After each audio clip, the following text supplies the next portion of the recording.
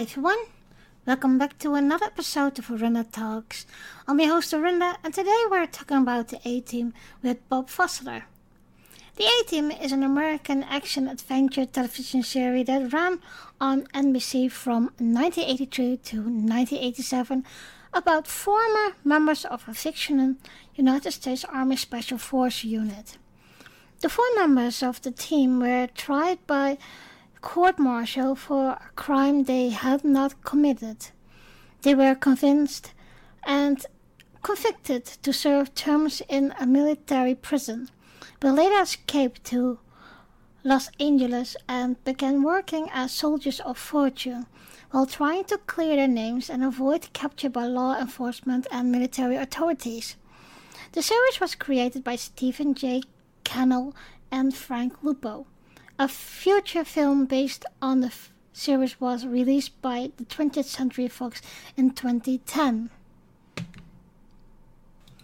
The A-team is an episodic show with few overreaching stories, except the characters continue motivating to clear their names with few references to events in the past episodes and a recognizable and steady episode structure. In the description, the ratings drop that occurred during the show's fourth season.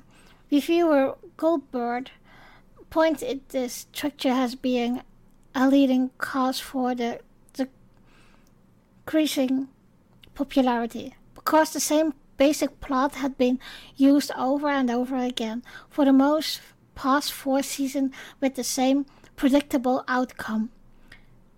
Similarity reports Adrian Lee called the plot stunningly simple.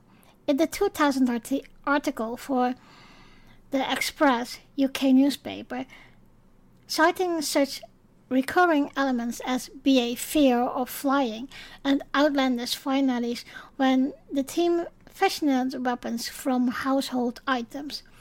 The show becomes emblematic of this kind of fit-for-TV warfare due to its description of high-octane combat scenes with lethal weapons, when the participants, with the normal exceptions of General Fulbright, are never killed and rarely seriously injured.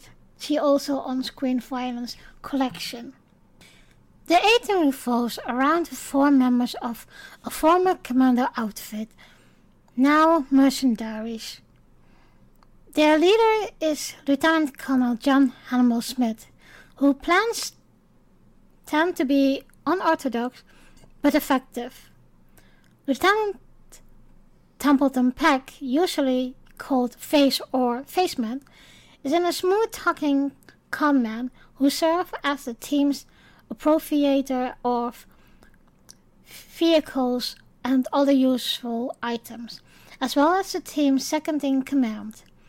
The team's pilot is Captain H.M. Howling Mad Murdoch, who has been declared insane and lives in a Veteran Affairs mental institution for the show's first 4 seasons. Finally, there is the team's strongman, mechanic, and Sergeant First Class Bosco, BA or Bad Attitude Baracus. The team belongs to the 5th Special Forces, as seen in the left side shoulder patch on Hannibal's uniform in the episode A Nice Place to Visit. A patch on Hannibal's uniform on the right shoulder is that episode indicated he belongs to the 101st Synth Airborne during a prior combat assignment, but that patch was replaced by the 1st Air Cavalry Division patch in the episode Trial by Fire. The patch worn on the left sleeve, according to uniform wear, is the Army in the current assignment of the person wearing it, and in the episode A Nice Place to Visit shows that the team was assigned to the Special Forces with a TAP Airborne over-the-shoulder patch. Also, their berets in that episode are green and have the tabs of the 5th Special Forces in Vietnam on them. In the episode West Coast Turnout, Hannibal stated they were with the 5th Special Forces Group. Then, in the episode Bedtime on the Border, Hannibal refers to his friend as ex-Green Berets. though the name they have adopted come from the A-teams, the nickname stuck. Coined for Special Forces Operational Detachment Alpha. These detachments usually consisted of 12 members. Whether the four were considered a detachment of their own or had once had 8 compatriots who were killed in action was never revealed. In the episode A Nice Place to Visit, Ray Brenner is stated to have been a major and part of Hannibal's team in Vietnam. For its first season and the first half of the second season, the team was assisted by reporter Amy Amanda Allen. In the second half of the second season, Allen was replaced by fellow reporter Tonya Baker. The character of Tia, a Vietnam War orphan now living in the United States, was meant to join the team in the 5th season, but she was replaced by Frankie Santana, who served as the team's specialist effect expert. Fellis was added to the opening credits of the 5th season after the 2nd episode. During their adventures, the A-team was constantly met by opposition from the military police. In the show's first season, the MPs were led by Colonel Francis Lynch, but he was replaced for the 2nd, 3rd, and early 4th season by Colonel Roderick Decker and his aide Captain Crane. Lynch returned from one episode in the show's 3rd season, but was not seen after. Decker was also briefly replaced by the Colonel Briggs in the 3rd season for one episode, when Legault was unavailable by returning shortly after. For the latter portion of the show's 4th season, the team was hunted by General Harlan Bull Fulbright, who would later hire a A-team to find Tia in the season 4 finale, during which Fulbright was killed. The 5th season introduced General Hunt Stockwell, who, while serving as the team primary anatomist, was also the team boss and joined them on several missions. He was often assisted by Carla. Character traits. Colonel John Hannibal Smith is the brains of the A-team, the technician and leader of the team, and a cunning master of disguise. His most used disguise is Mr. Lee, the dry cleaner who performs one of the final parts of the client screening process, concluding by telling clients where to go to make direct contact with the A-team. Smith dresses most often in a tan safari jacket and black leather gloves. He also is constantly seen smoking a cigar.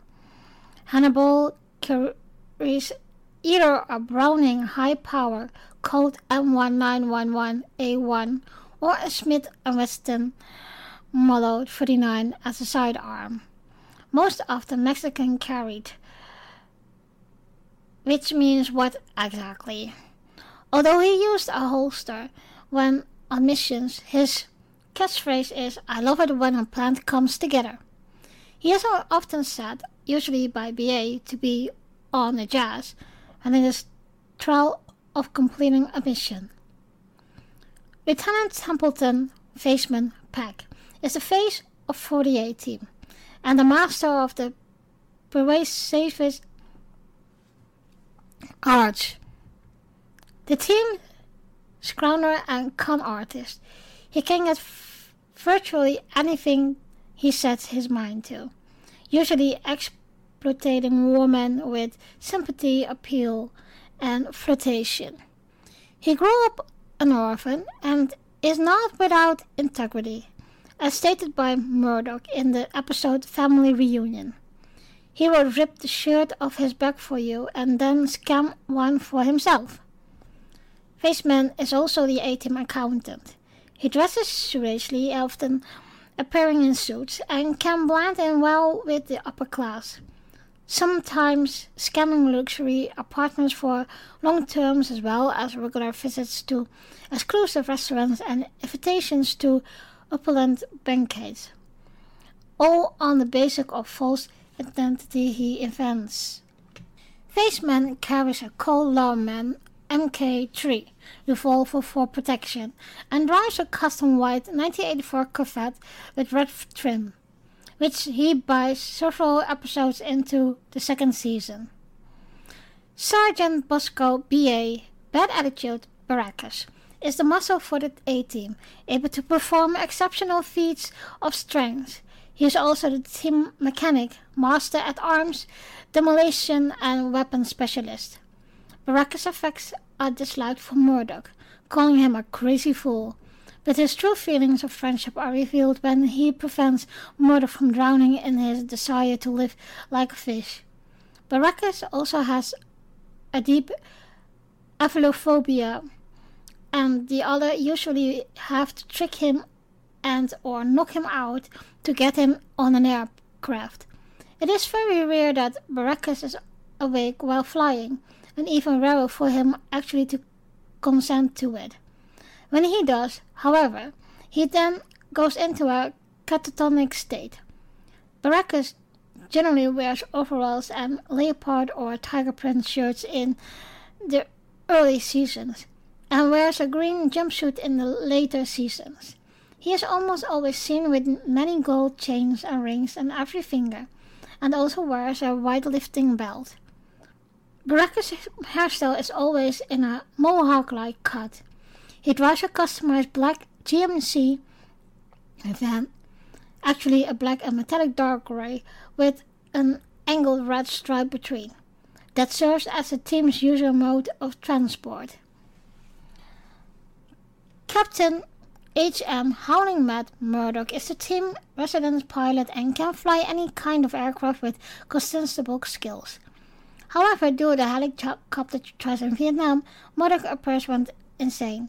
He lives in a veteran hospital in the mental wing. Whenever he rest of the team requires a pilot, they have to break him out of the hospital, generally using Faceman to do so. In season 1 till 4, Murdoch has a different imaginary pet, imaginary friend, or often eagle in each episode. When one of his imaginary pets or imaginary friends is killed by an enemy, Murdoch usually snaps and takes revenge, but never kills.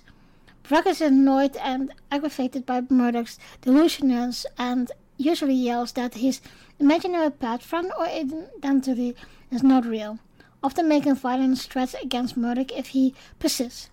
These threats are never carried out, but do have the effect of limiting Murdoch's expressions of his fantasies, perhaps just enough to keep them in check, so that Murdoch can do his job on the team. Many times when Baracus is mad at Murdoch for being crazy, Hannibal will side with Murdoch in sympathy way. Murdoch usually wears a leather flight jacket, a baseball cap, and basketball sneakers. Once he is discharged from the hospital in season 5, Murdoch has a different job each episode. Well, guys, let me introduce you to Bob again. Hello, Bob. Hello. Thank you for having me on today's show. Yeah, thank you for joining me. So today's subject is the A-team. Yeah, one of my favorite shows from the 1980s. I believe it started in 1982. I recall that it started as a mid-season show, and I believe it also followed the Super Bowl that year, and that was always a peak spot. That after the Super Bowl, networks would introduce would introduce a new show or a pilot. It seemed to be a prime time, even though the Super Bowl, you never knew when the Super Bowl would end because of the game. But I believe that's when the A-team debuted its pilot episode. Might have been 90 minutes long, I'm not sure. And it was an immediate hit. It was, quickly picked up, it continued on as a series, and it was very popular almost immediately. It was just a lot of fun, and But still is popular. Yes. The pilot episode featured a different actor who played Face, who would he would be replaced by Dirk Benedict, Yeah. who I had the honor of meeting several years ago. And it also featured in the show William Wyndham, who was I believe he was the editor or a fellow reporter for the newspaper or news agency that Melinda Kulo's character of um, Amy Amanda Anderson, whatever her full name was. That's how she got her code name of AAA, because she had three A names. And Ron, and I'm probably going to mispronounce his name, Paola, who was better known as Horshack in Welcome Back, Kotter, and he was in that pilot as well. And it was a cute episode. It was a cute pilot, and it gave enough background. And then they immediately went into the series. The reason why the actor, whose name I don't recall, but he had darker hair, was replaced with Dirk Benedict is he looked very young, and the producers, which was Stephen J. Cannell, who had done many an action series, including the Greatest American Hero, and I believe later he did the series Renegade with Lorenzo Lamas. And that they felt that actor was too young to be a Vietnam vet, and that's what the series was about. Essentially, 4 Vietnam veterans who had been falsely accused of robbing from the Bank of Hanoi during their term and during their service in Vietnam, and so they were actually wanted by the government. Loved. That was incorporated into the opening of the series, and then had the iconic theme song that I hummed just before we went on live. And they added, AAA Melinda to the first season and a half of the show, and it was the formula was essentially that they were. Not necessarily mercenaries, but you could hire them to undo, a wrong that was being done that either the police or the government couldn't handle, and they were always helping the little guys, be it a unfair landlord who's a criminal.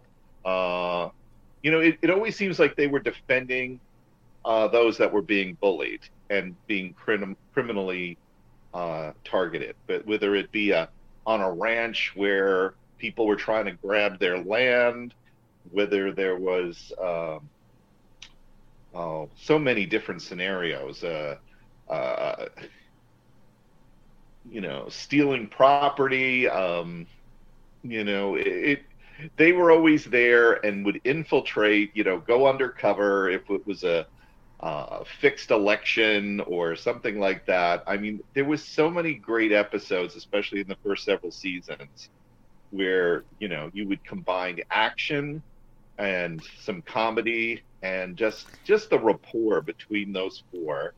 And what I always liked about it is that they had those MacGyver style solutions to help people out. Yes, they would always, if they were in a fix, BA's mechanical expertise. B.A. Baracus, wonderfully played by Mr. T, who of course was the muscle of the foursome, but was also a mechanical genius, and as were the others. And they would always, if they were trapped in a warehouse or something like that, they would come up with some kind of, they'd put metal on top of a tractor or something crazy and just burst out of there. And and even though there was so many bullets flying, no one really ever got hit except in 1 or 2 episodes. The only who were being hit was the already bad guys. Yeah. And another element that made it so much fun too was that they adopted the theme from kind of The Fugitive, in that they were being, not only were they trying to fight the bad guys of the week, they were also trying to elude their constant pursuer, which in the first season was General Lynch, or Colonel Lynch, and then the next season he was replaced by Colonel Decker, who I preferred, played excellently by Lance LeGault, who had the voice. Lance LeGault was, it was just, in many things in the 1980s and even in the 70s and the 80s and probably into the 90s. He's passed now, but I thought he was a great adversary. Lynch was kind of more of a buffoon, and was kind of more of a comedic character. But Lance LeGault was definitely, when they introduced him, and I don't know why Lynch was replaced, if it was a particular reason or what. And they did bring Lynch back once in one episode, but I always thought Decker was a much more menacing character for them, and it was always fun to watch the hot pursuit of the military trucks versus the little BA's black van, and Face's Corvette. It was just really a fun show. You didn't have to get too deep into it, but you always, you rooted these guys on, and you always knew they were going to, prevail in the end and stop the bullies. And it is always a winner in syndication. It's on many shows. I believe it's running on the MeTV channel, among many others probably. And Della Reese played BA's mom. I thought that was cool. And it had a lot of different guest stars over the course of the 5 seasons. And there was some cast changes. Melinda, it's been reported in interviews that George Papard, the lead, Hannibal Smith, didn't want a female on the set. Didn't feel that this was that a woman should be part of the team, and was not, well, in his terms, wasn't nasty about it, but was just didn't feel that was what viewers wanted, and that they wanted this to be kind of a guy-centric show where they went out and did their shoot 'em ups and stuff like that, which I don't necessarily agree with. I think that character added a lot. She did the research, she did some of the stuff, and she wasn't being pursued by the law, so they needed somebody like that as part of the team. But I think midway through the second season, they wrote her out, and almost immediately brought in another actress who played Tanya Baker, who was more of a watered down version and a reporter. And she didn't end up staying long either. I think by the 3rd season, there was an episode where where it was almost a takeoff on Indiana Jones, and Barry Van Dyke, Dick Van Dyke's son, I believe, was the archaeologist and was part of this story. And by the end of that episode, or it might have been a 2-part episode, Tanya Baker ends up engaged to him, and they go off happily ever after, and we never see Tanya Baker again. What we may not remember is that in the end of the 4th season, we almost get another female, despite all these objections. We almost get another female character who was going to join the team. And that was Tia Carrera in the finale of that season, which was a really good episode. It kind of broke format in a number of ways. It's when they really focused on their time in Vietnam. And I believe his name was General Wainwright, who had also previously been pursuing the A-team those. I think he was introduced at least one episode earlier. Um, Kind of comes to the A-team, and he is searching for his daughter that he had during Vietnam, and that character, and I'm afraid I don't remember her name, was played by Tia Carrera. And by the end of that episode, he dies. He's actually killed during the conflict. There's a mystery about him and what happened there, and there's flashbacks to that time in Vietnam, and it was definitely a slightly different tone to the show, but I thought it was great. And they end up leaving Vietnam with her, with the idea that she would probably be sticking around and being part of the team. But from my understanding, what happened was that Tia Carrera was doing a soap opera at the time. I don't know if it was Days of Our Lives or whatever, on whatever network. If it was Days of Our Lives, I think it was NBC, and that's the same network that the A-team was on. And they wouldn't let her out of the contract, so she was not part of the A-team the following season, which, when we hit the 5th season, which was an abbreviated season, it was only, I believe, 13 episodes long, unfortunately, because the ratings had dipped. They changed the whole format of the A-team, and they were no longer fugitives. There was a 3-part season premiere, a 3-episode opening for the 5th season, which introduced new characters of Robert Vaughn, who played General Stockwell, who was a head of a government operation, and a covert government operation. The A-team had been captured, and were facing all save Mad Dog Murdoch, played wonderfully by Dwight Schultz, who I also got I to have meet met here. him.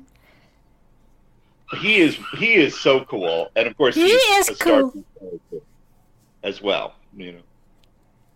Yeah, I He's a have lot met Dwight Schultz when he went to a Comic-Con in the Netherlands, and he was the first celebrity I ever met. And really? yeah, and of course I also known him as Lieutenant Barclay from Star Trek TNG. Yeah. Mm-hmm. And that was one reason why I wanted to meet him, and I went on a picture with him and he signed it, etc. And but he is so nice. He is so cool and funny, and especially when he what I always loved about him in the A-team and also as in Star Trek, he plays those roles like, I think a lot of, especially nerds, but also like regular people can identify with him. And he brings always the fun note into a series or a movie or whatever.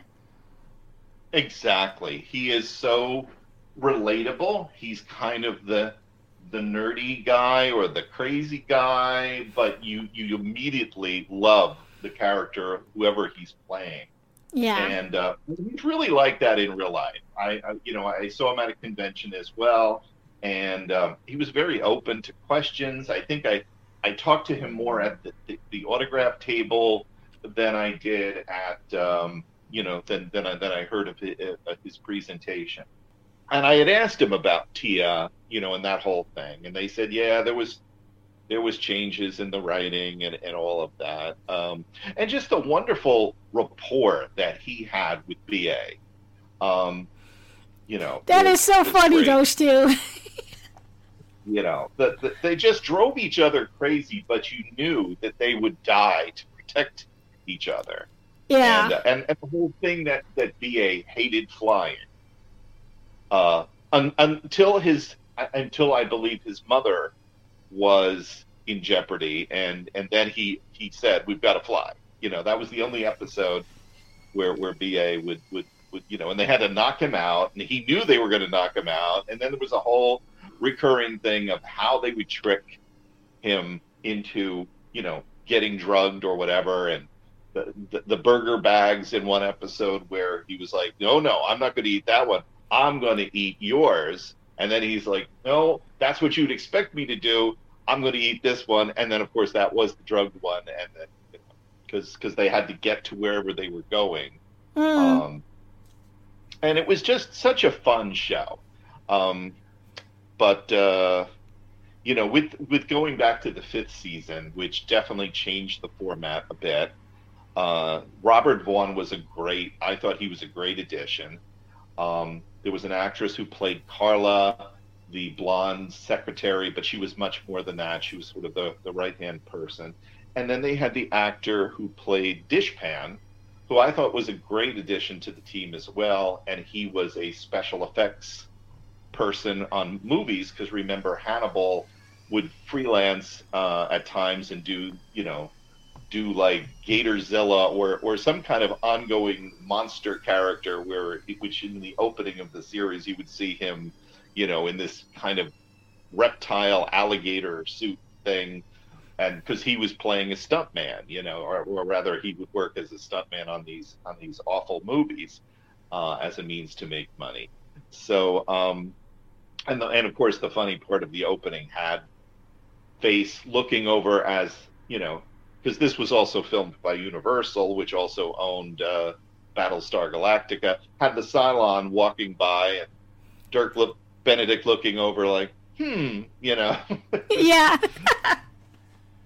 So, I mean, it had a lot of tongue-in-cheek moments, and you didn't really take it too seriously, but at the same time, it was just so much fun. It was, yeah.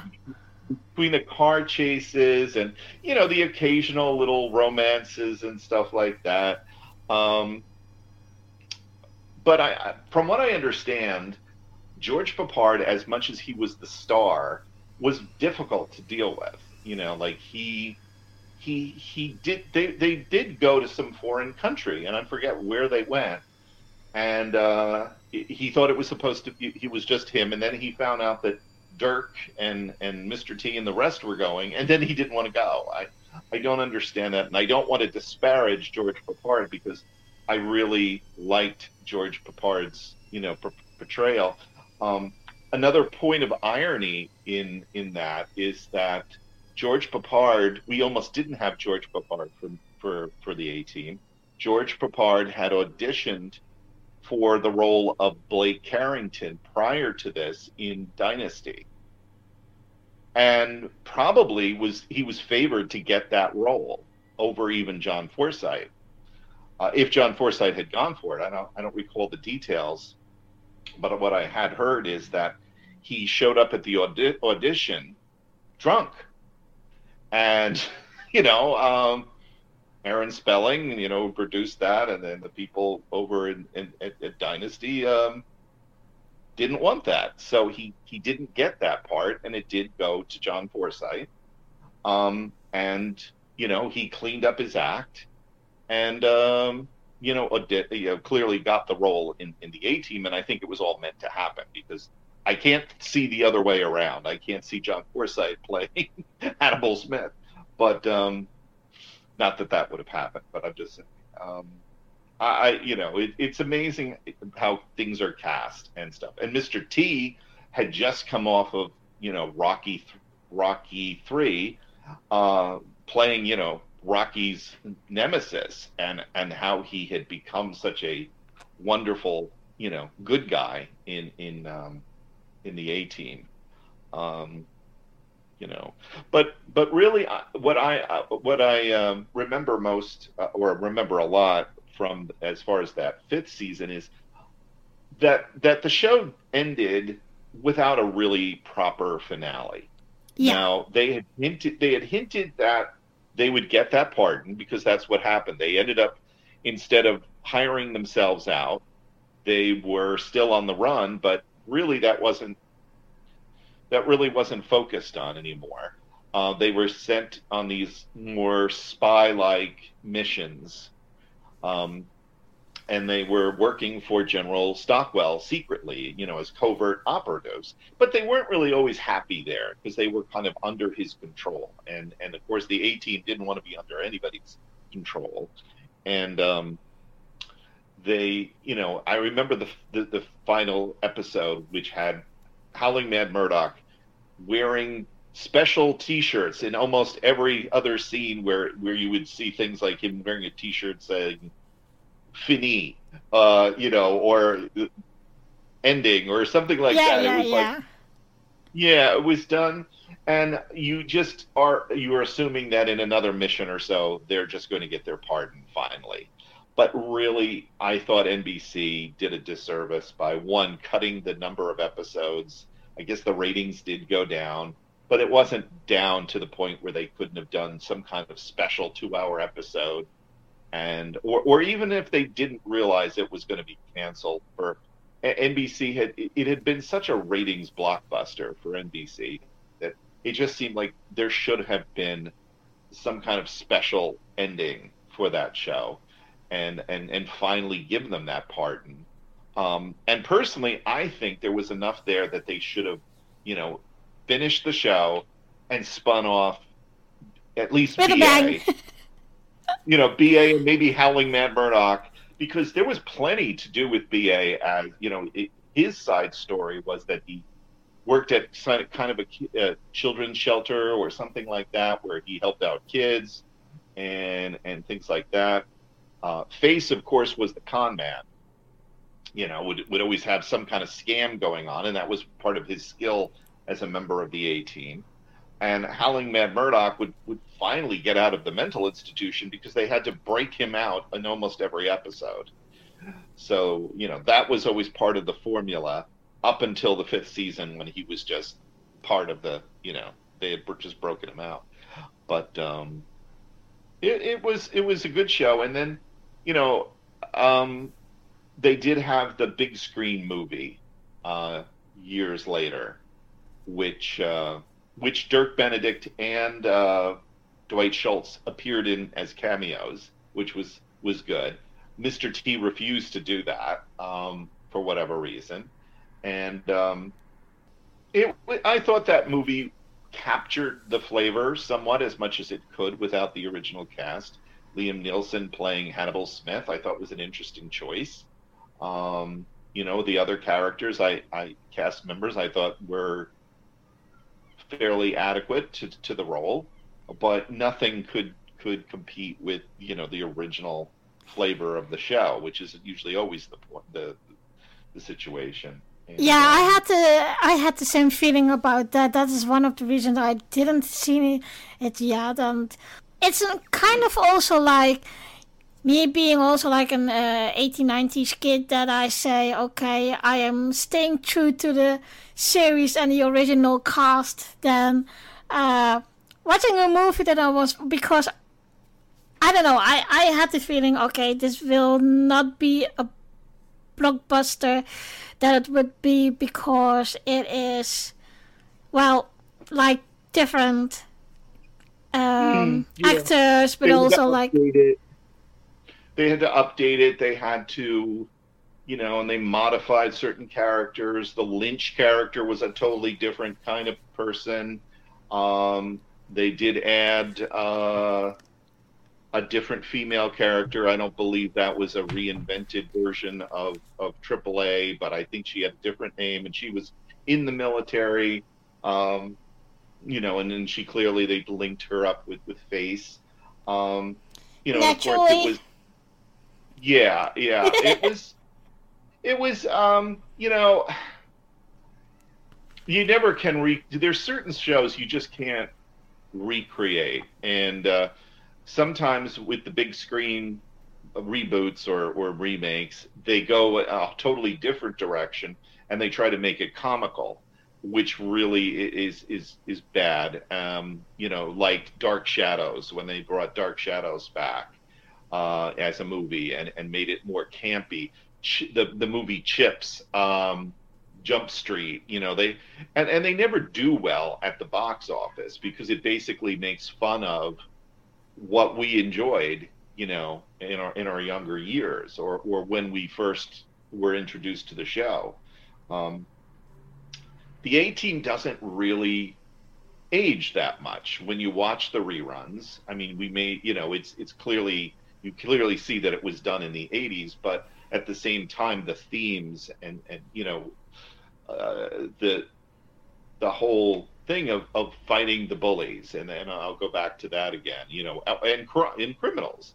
Um, there was also an episode with John Saxon, which was a clear takeoff of the Jonestown tragedy, which was pretty, that was a very serious subject, and the way that they approached it still worked. It was called Jamestown. It was very loosely, ripped off, but they did an excellent episode. And John Saxon is just, he's great. He was great in everything that he ever did, personally. And they did have another I think it was the second season opening, where they went to Mexico, I believe, and they had like a Mexican cartel, and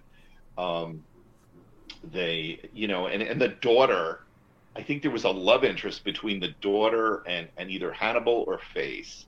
And it was, even though he was the bad guy, there was some kind of comic moments there.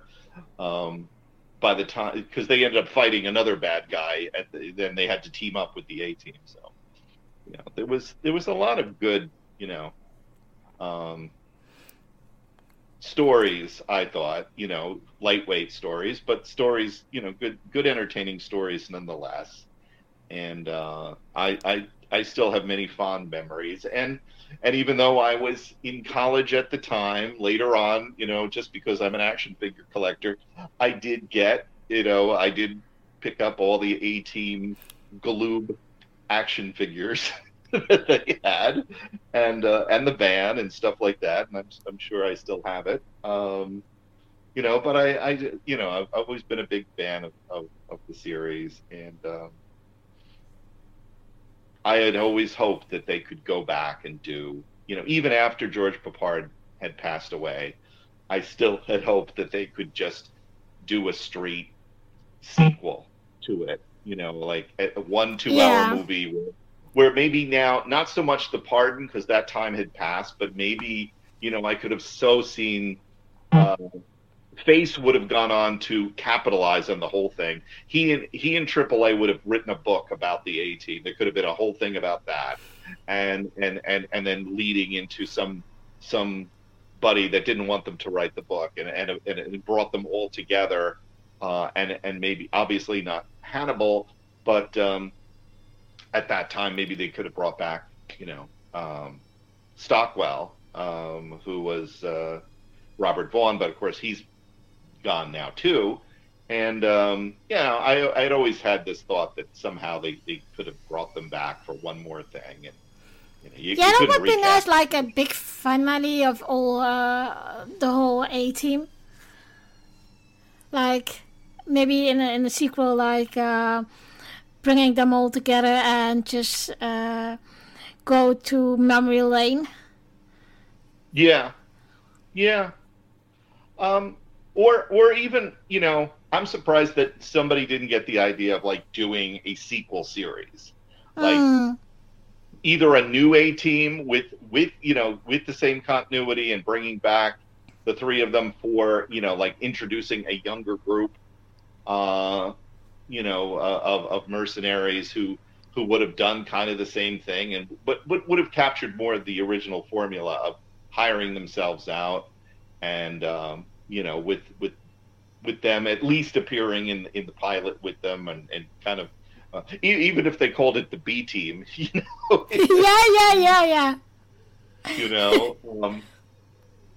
But and I think the A-Team had its effect on on television, in that a lot of shows tried to copy that kind of action comic chemistry, like shows like VIP. I could see that with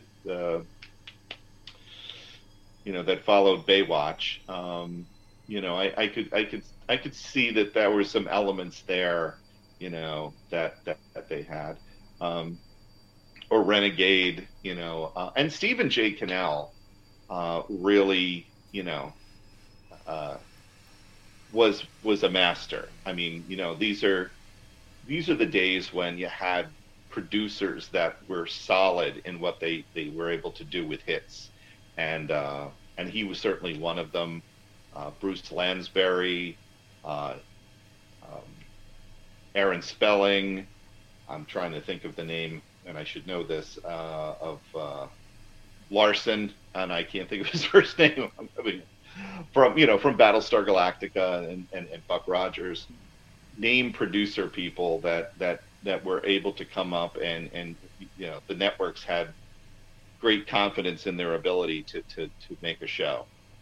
Although at the time, Greatest American Hero was was on ABC, and Cannell did that first, and they didn't ABC didn't have that same confidence, and yet, and after Greatest American Hero, which I'm not sure how long that lasted, it had several seasons, but then, he really established himself solidly as a producer. He was always a writer of TV shows, um, but with the A-team, he kind of cemented his success, because that went over big at the time. So do you think if they are going to make a sequel series of the A-team now, do you think it will be that good as the original?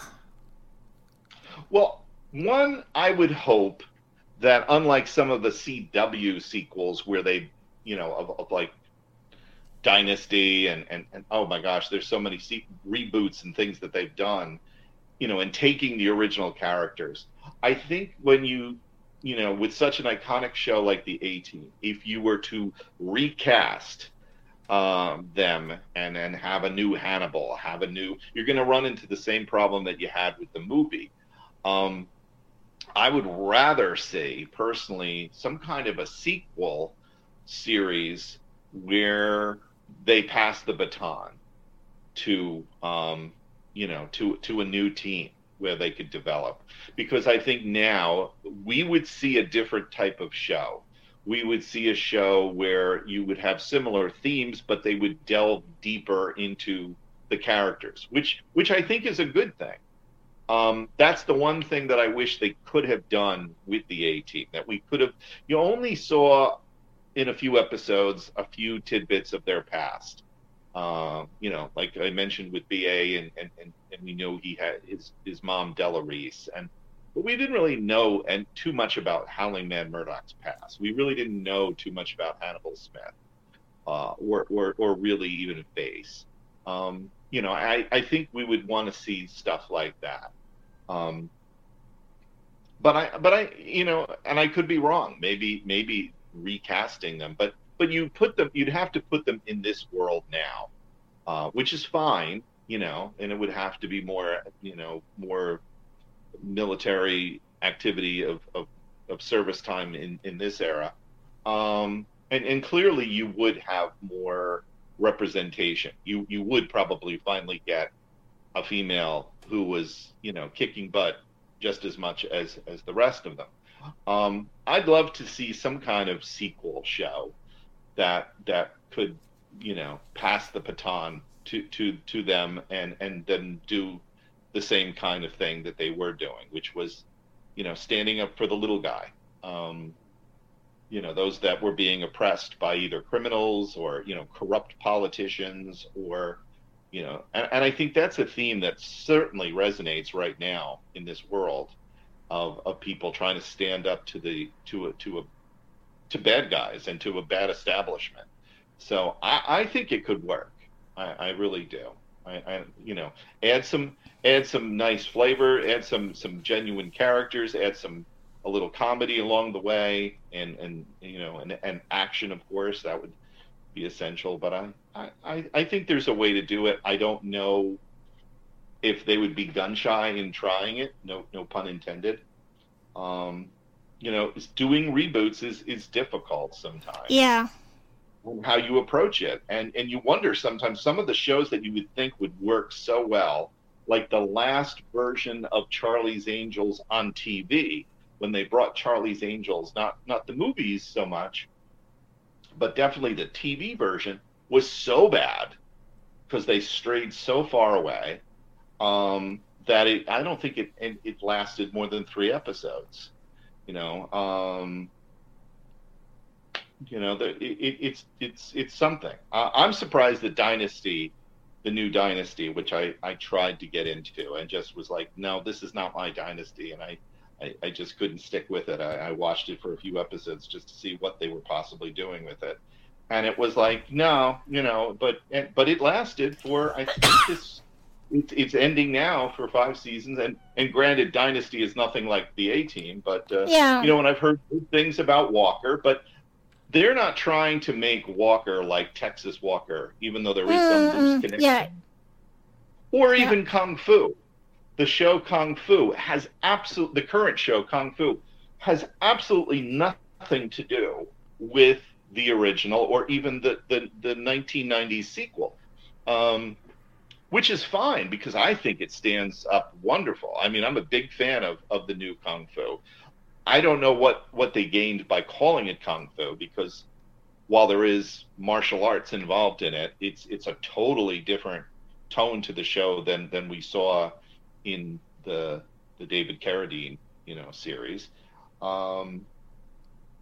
So but then you have shows like SWAT that are very that were remade, and I think it's lasted longer than the original SWAT from the 70s, and they totally changed. They kept the names, but they totally changed the backgrounds and everything of all the characters.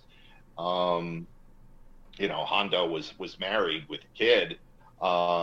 In this Hondo, Harrelson, was not, or I don't know. I didn't see enough episodes to really judge, but remakes get tricky. Magnum PI. That didn't last too long. Whereas Hawaii 5-0 lasted not nearly as long as the original, but it lasted, for I guess 5 years, maybe longer, surprisingly. So I don't know. I'd still love to see them give it a try, but then again, I'm a diehard fan, and I will always watch the reruns and things like that. So Yeah. So if you would stand in front of a young teenager now, and you have to tell them about the A-Team and convince them to watch, is there any episodes you would like to recommend, or what would you tell them? I tell them overall, that's a very good question. I tell them overall, okay, this is a show that is pre-internet. This was a product of its time, but it's still a lot of fun. Don't expect story arcs, things that we're now so accustomed to, and I'd have to explain to them, like, there is a connection here and there, but it's episodic. It's there is a lot of action. There's a lot of shooting, but nobody gets hurt generally.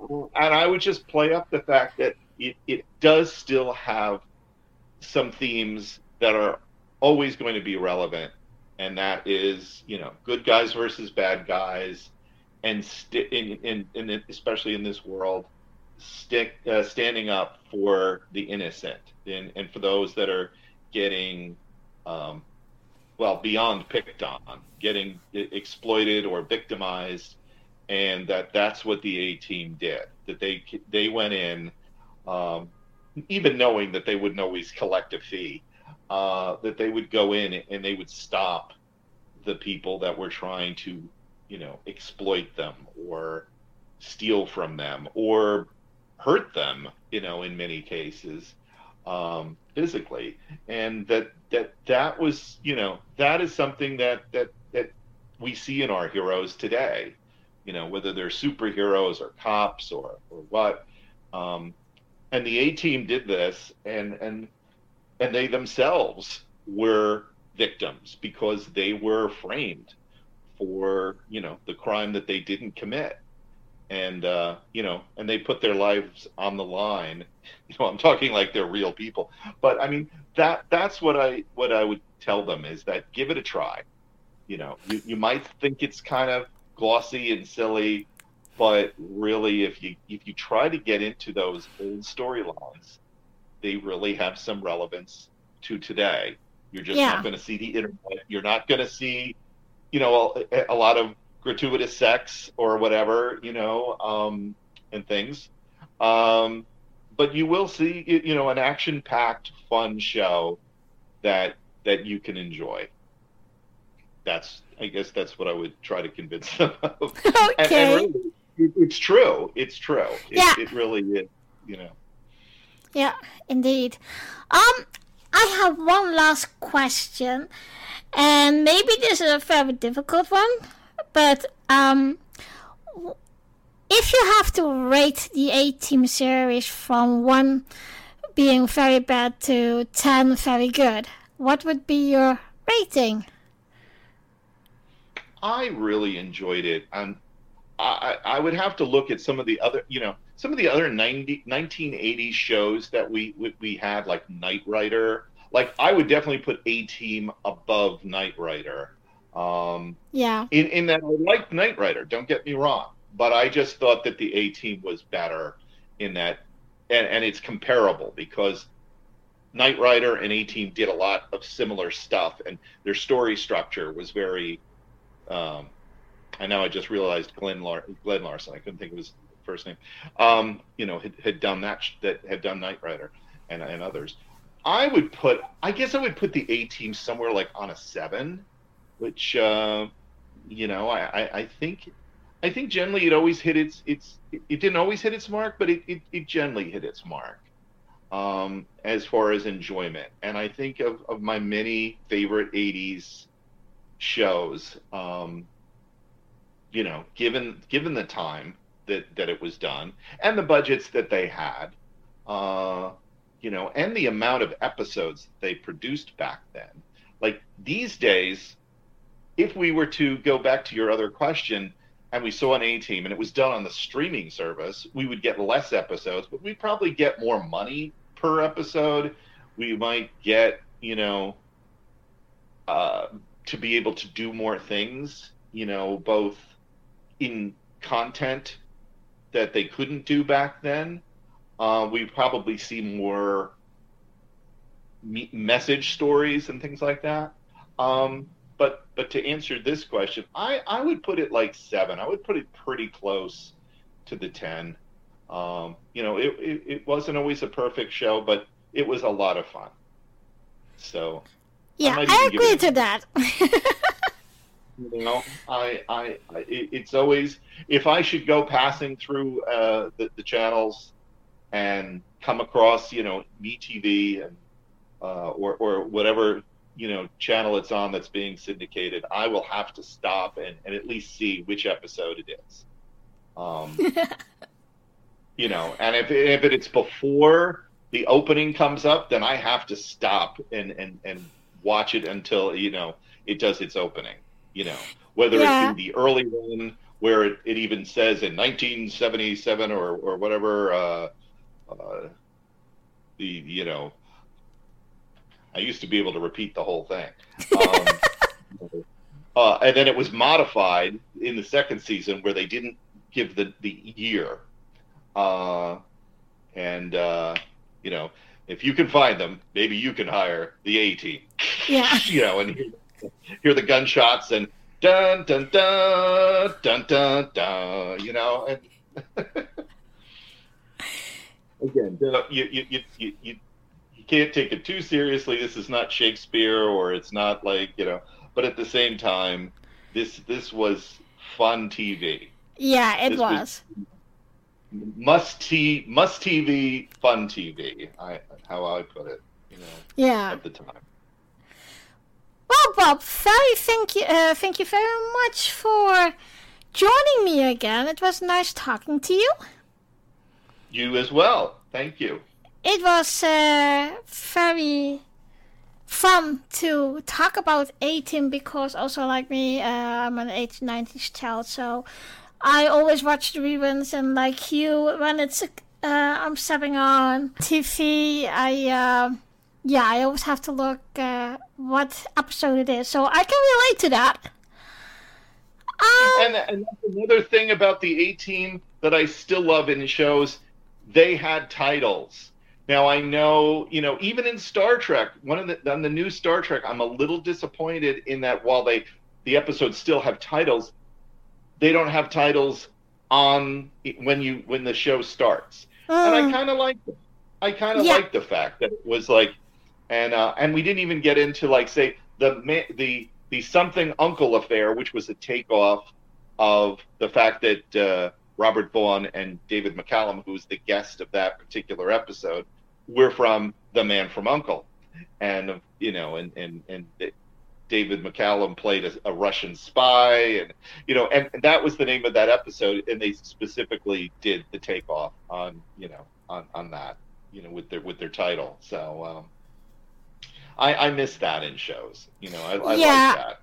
I know what you mean. It's just, and I think they also did that differently with like Peter Jackson did that with the Lord of the Rings, that he first did, and then he put the title on. But I know what you mean, and I think a lot of 80s, 90s kids will be always saying, okay, A-team was always one of the coolest series there is. So well, thank you very much again, and I hope to talk to you soon again.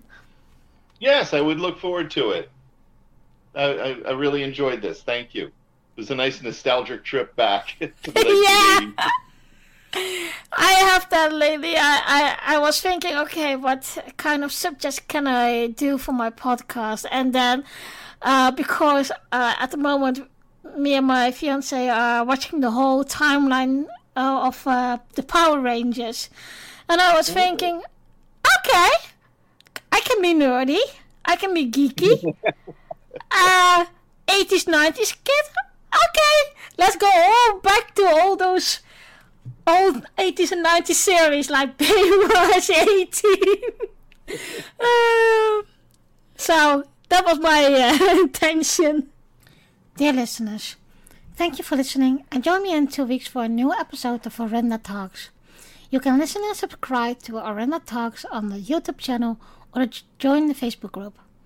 If you'd like to comment or talk with me about the episode, you can reach out on the Facebook group and the YouTube channel. The next episode is about The Never Ending Story. I also like to tell you about my 2 other podcasts called Girls Talking Track and Arenda's book club Smooth Jazz, Tea and Books. Girls Talking Track. Together with my lovely co-host Amanda Hopper, we recap every 2 weeks an episode of Star Trek TNG. All the episodes will be recapping chronically following. We will approach each episode with humor and a feminine look. Girls Talking Track is also to listen or follow and subscribe on Anchor, Google Podcasts, Spotify, Amazon Music, Apple Podcasts, or on all the other podcast providers. We also have a Facebook group and a YouTube channel. Every 10th episode will be a live streaming, so you can talk live with us about the episode. Arenda's book club, Smooth Jazz, Tea and Books, is a podcast that will discuss books of all genres. You can discuss with me on YouTube the channel or the Facebook group.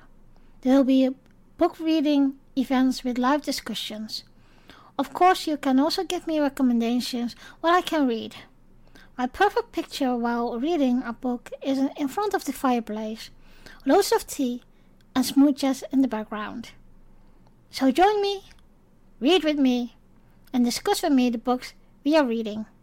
I will see you in 2 weeks.